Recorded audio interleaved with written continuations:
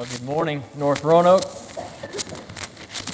It's great to be here as your pastor for Succession, and it's great to have the opportunity to speak to you on the subject of joy from Luke's Gospel, the second chapter. I just want to point out that we can keep this string of firsts going. Next week will be my second official sermon at North Roanoke. And then the next time I preach, it'll be my third official sermon and ongoing. So we can just have this enthusiasm and this joy from now until the Lord calls me home or retires me or whatever happens. I ran into a lifelong friend that I've known since going over to Northside High just yesterday. And I don't know if he's a believer or not, but he has some good questions about the gospel. And one of the questions he asked me is like, why did you come back to Roanoke? You were in Raleigh.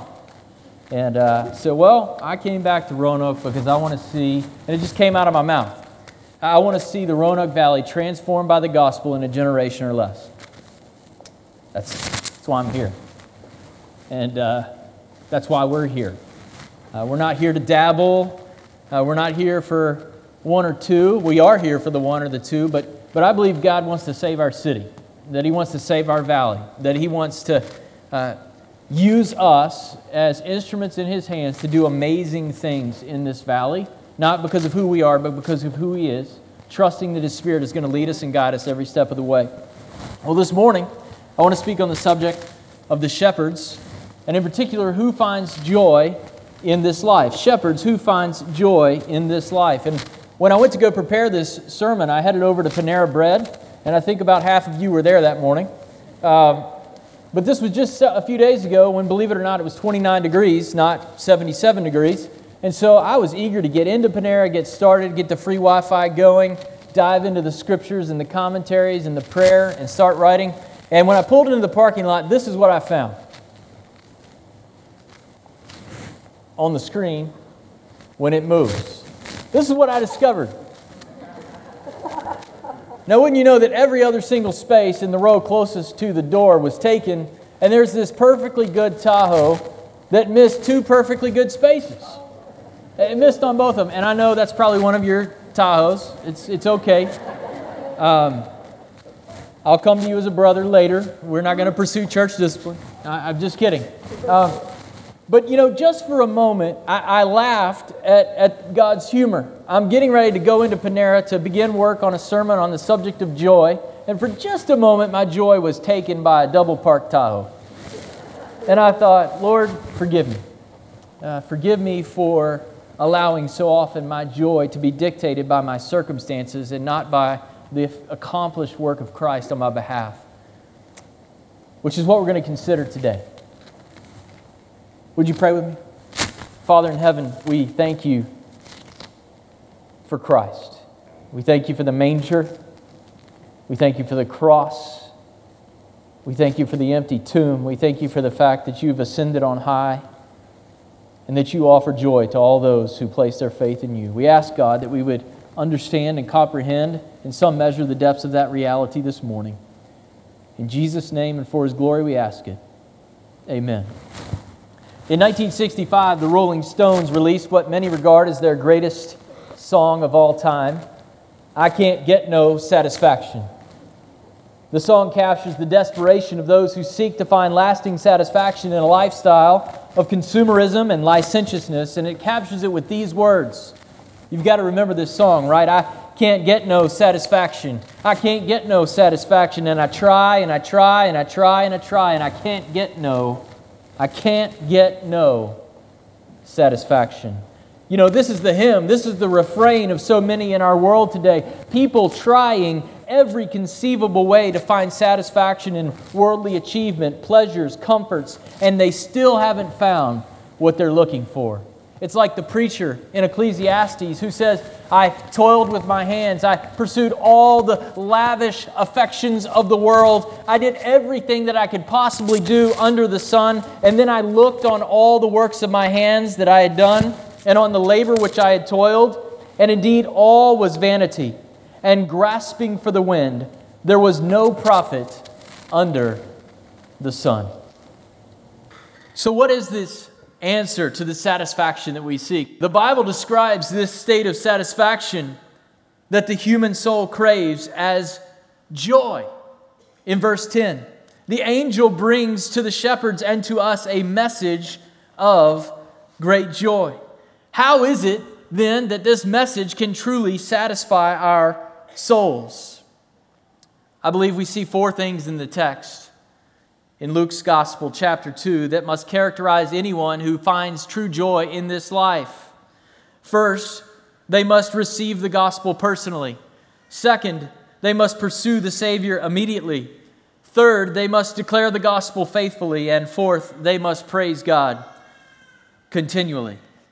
So to find joy in this life, the first thing we discover in the text is that we must receive the gospel personally. In verse 8, Luke turns from the birth of Jesus to the proclamation of the significance of Jesus' coming.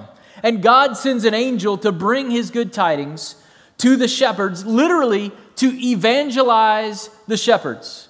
It's not a noun there, not bring good news, but sharing the good news with someone. It's the same thing when we preach the gospel to another. When we tell someone the good news that Jesus has come, we are evangelizing someone. And God sends an angel with the gospel from heaven. The gospel doesn't originate on earth. It originates in the heavens. And God sends his angel with the good news to the shepherds. And why is it that God begins with shepherds in fields near Bethlehem? Darrell Bock, a commentator, says, Luke is showing us heaven's testimony to simple folk. And rightly so, much has been made of the fact that the shepherds had a lowly estate, that they were humble. But the reality is that all of us need to see ourselves as being in this lowly estate, that apart from God doing something for us, that we would all be lost and perish in our sins. So what is it that God is doing, bringing the gospel to the shepherds? I believe he's doing something more than saying, here's some lowly people. He's doing more than saying, I've come especially for the poor and the sick and the tired and the hungry, by sending the message to the shepherds.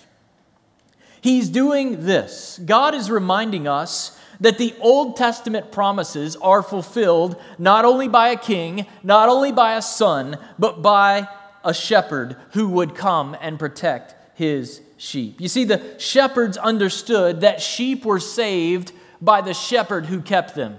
The Pharisees were parading about thinking that they could save themselves by their law keeping, but here are the shepherds doing what God purposes to do for us in his Son. They were protecting their sheep from the dangers of the darkness. Over and over again, God shows us he's going to use a shepherd to care for his people. Abel was a shepherd who offered a sacrifice acceptable to God. Abraham, Isaac, and Jacob were shepherds. Moses was a shepherd. Amos was a shepherd. King David, before he was ever anointed king, the eighth born of Jesse, was out tending his flocks in the fields near, where? Bethlehem. So God sends an angel to these very same fields where he anointed a king in whose line he said one day Messiah would come, and he brings the good news. Heaven is coming to earth, offering the peace of God for all who will trust in this babe, the Son of God and Son of Man, given for us. So here we have the shepherds doing what shepherds are supposed to do, protecting their sheep from the prey and not preying upon the sheep, as Israel's leaders had so often done. And these shepherds were ready and willing to give their lives for their sheep if necessary. And an angel comes and says, the chief shepherd has come, and he's going to do exactly that. You see, we find joy when we understand that the King of the universe isn't just King of the universe. He's the chief shepherd and the good shepherd. And he wants to tenderly care for our souls. So there they are, tending their sheep by night, and bam, an angel appears. That would get my attention. It's night, angel, glory of God. You know, sometimes I've heard people say, well, I just wish God would send me an angel. I just wish God would do something miraculous to make me understand, to prove that his message is true. Well, he's already done it. He sent the angel.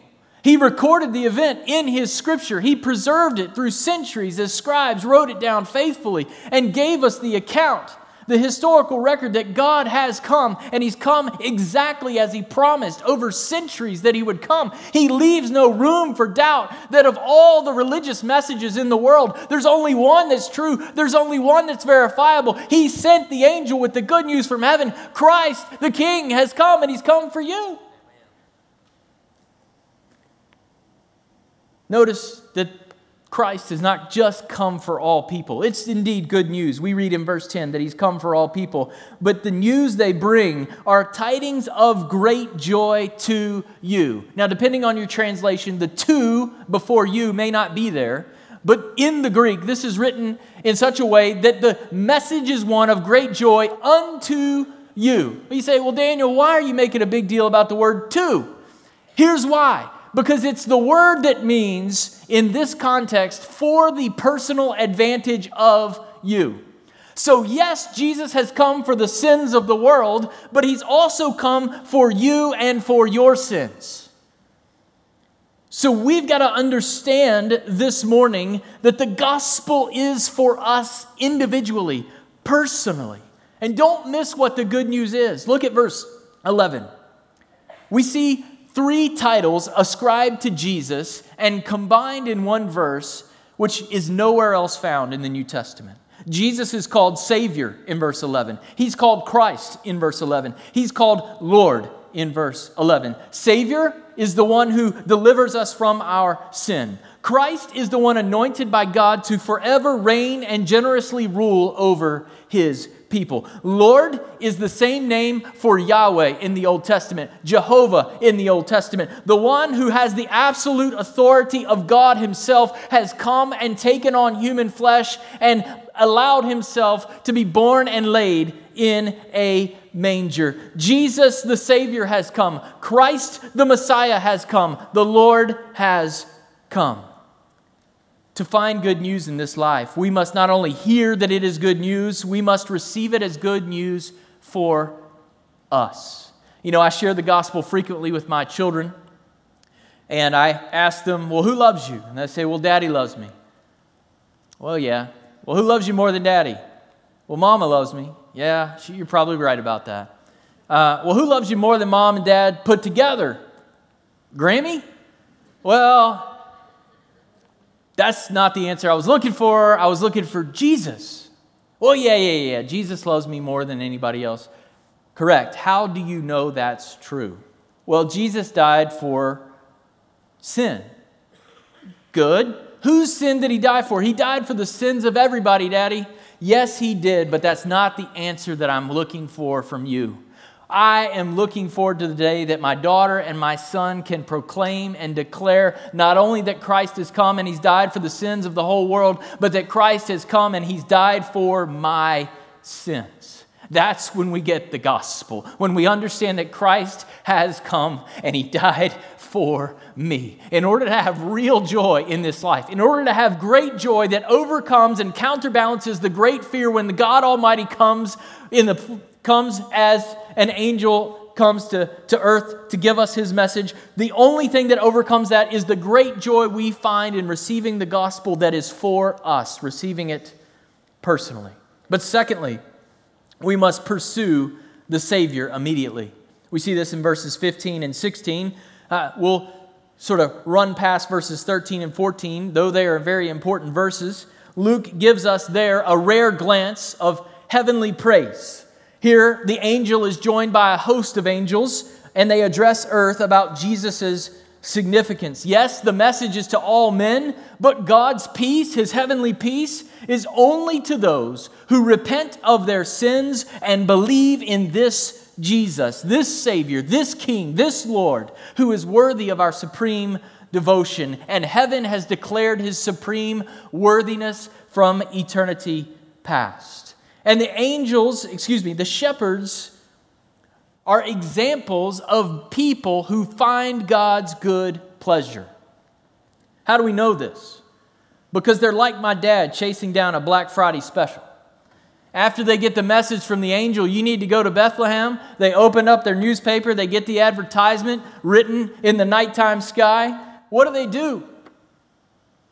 They go. They say, you know what we should do here? We should probably listen to the angel. And so those who find joy in this life aren't just the people who receive the gospel personally, but they pursue Jesus immediately. Now, they go in verse 16 with haste.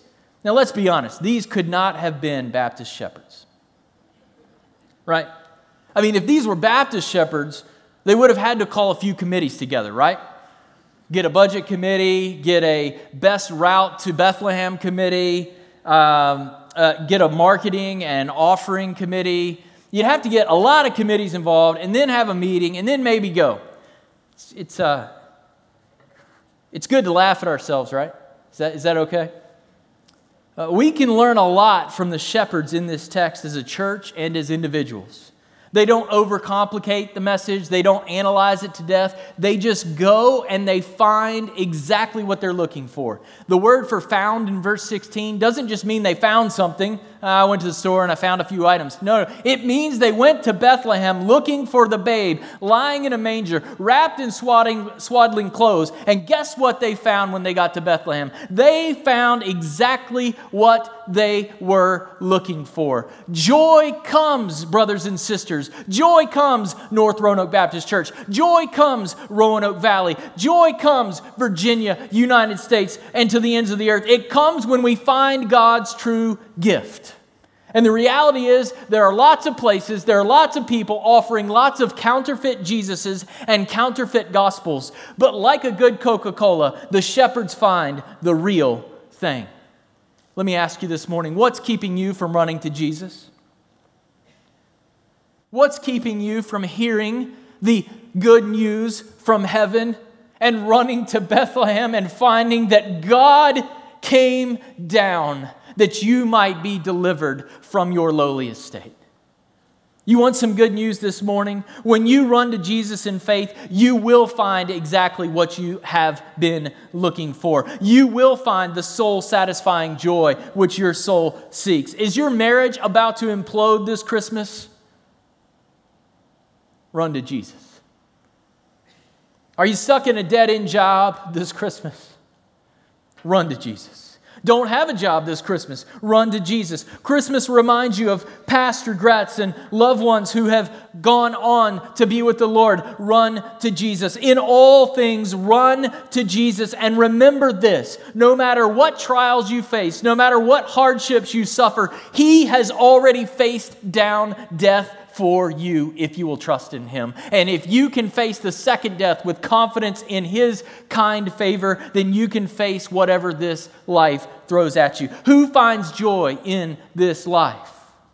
It's those who not only hear the message and recognize it's for them, they run to Jesus. Don't come to church for one more Christmas. Hear the gospel story one more time. Sing the Christmas songs again and again and leave without knowing this gospel and this Jesus are for you. Follow the shepherds and make haste to find Jesus who's come for you. But thirdly, those who find joy in this life must declare the gospel faithfully. So they receive the message personally, they pursue Jesus immediately, and in verses 17 and 19, we find that they declare the gospel faithfully. You know, when Stacy finally agreed to start dating me, I told everybody about it. Now, you might think that's no big deal. You finally found a girl. Most people eventually do. It was a big deal. And the reason it was a big deal, not only is because she's the most awesome wife anybody could ever have, but also because I had asked her a lot. You know what she said? Not gonna happen. You know, I was a fundraiser for many years, almost 15 years. I raised money, and one of the comments that I most often received was this: how in the world can you ask somebody else for money? I can do anything in the world. I'll pick up trash, I'll do whatever, but don't ask me to ask somebody for money. And I said, well, here's the truth. I am very familiar with rejection. My wife rejected me so many times before she agreed to go on a date. And when she agreed to go on a date, boy, did I tell everybody. And I told everybody because I had found what I was looking for and I was in this thing for real. And that's exactly the disposition of the shepherds. They run to Bethlehem and they find that God is good on His promise and they can't help but tell people. Danker tells us this: the depth of our spiritual commitment, in other words, the sincerity, the fullness of our spiritual commitment is determined by the quality of one's fidelity after the majestic voice is no longer heard. Did you catch that? When the angels disappear, when you run to Jesus and find that He's good on who He says He is, when you peer into the manger and recognize that the infinite, eternal God of the universe has condescended and emptied Himself of all but love so that you might be delivered and belong to Him forever. When you see that and you really understand what God did for you, when that transforms your heart, you got to tell somebody. That's what Danker's saying. You want to know if it's real? Then do you have to proclaim that He is King, that He is good, that He is God, that He is Lord, that He went to the cross for me, that He has ascended to the right hand of the Father, and when I mess up, and when I'm burdened, and when things are down, that I have someone who pleads for me even when I don't know what to plead on my own behalf. That is real joy. That must be spoken and declared. The shepherds show us a real faith where the sequence is this: we get God's word from the angels, then they run to the manger in faith, and then they give a testimony that they had seen exactly what God promised to them. Verse 17, after they had seen Jesus, they made known that which was told them. They didn't make known a different gospel, another gospel, a truncated gospel, a gospel that just says Jesus died so you can have your best life now and everything's going to be fine and you're never going to have problems. They told the real gospel. There's a God who came and laid in a manger and He's going to a cross for me and for you. True joy is found when we share the gospel just as God has given it. And when they share the gospel, they get a variety of responses, do they not? In verses 18, the shepherds marvel. Marveling is found throughout Luke. People are initially stunned by the message of divine revelation. Could it be true? Might it be true? Are these shepherds crazy? And as you go, when you go and run to Jesus and find that He's good on His promise, and you go and tell others, you'll find others who simply marvel for a moment. But then you'll find others like Mary who don't just marvel. But what do? They treasure the gospel, they preserve it, and they ponder it. Verse 19, over and over and over again, they consider the gospel. It's like the Palmers trying to find a house. I can't tell you how many houses I've mulled over in my mind. And it's not delivering me, and it's not saving me, and it's not giving me joy. But do you want to know what can give you joy? The message of the gospel. You having a bad day? Reflect on this. God came and died for you and was raised to deliver you. That will give you joy. So we can't worry about what other people are going to say when we tell them about the joy we found. We just got to tell them we found joy. That's all we're accountable to do. And lastly, after we find this joy in the manger, after we run to Jesus and declare it, we also must praise God continually. Look what happens in verse 20. Then the shepherds returned, glorifying and praising God for all the things they had heard and seen, and here it is again, as it was told them. God had done exactly what He said He was going to do. And what do the shepherds do? They all become preachers, right? They all give up the shepherd staff and they don the cleric's collar. No. Just because you get radically, gloriously transformed by the gospel doesn't mean He's going to make you a preacher. He might very well send you right back into the same field that you had before, glorifying and praising God continually.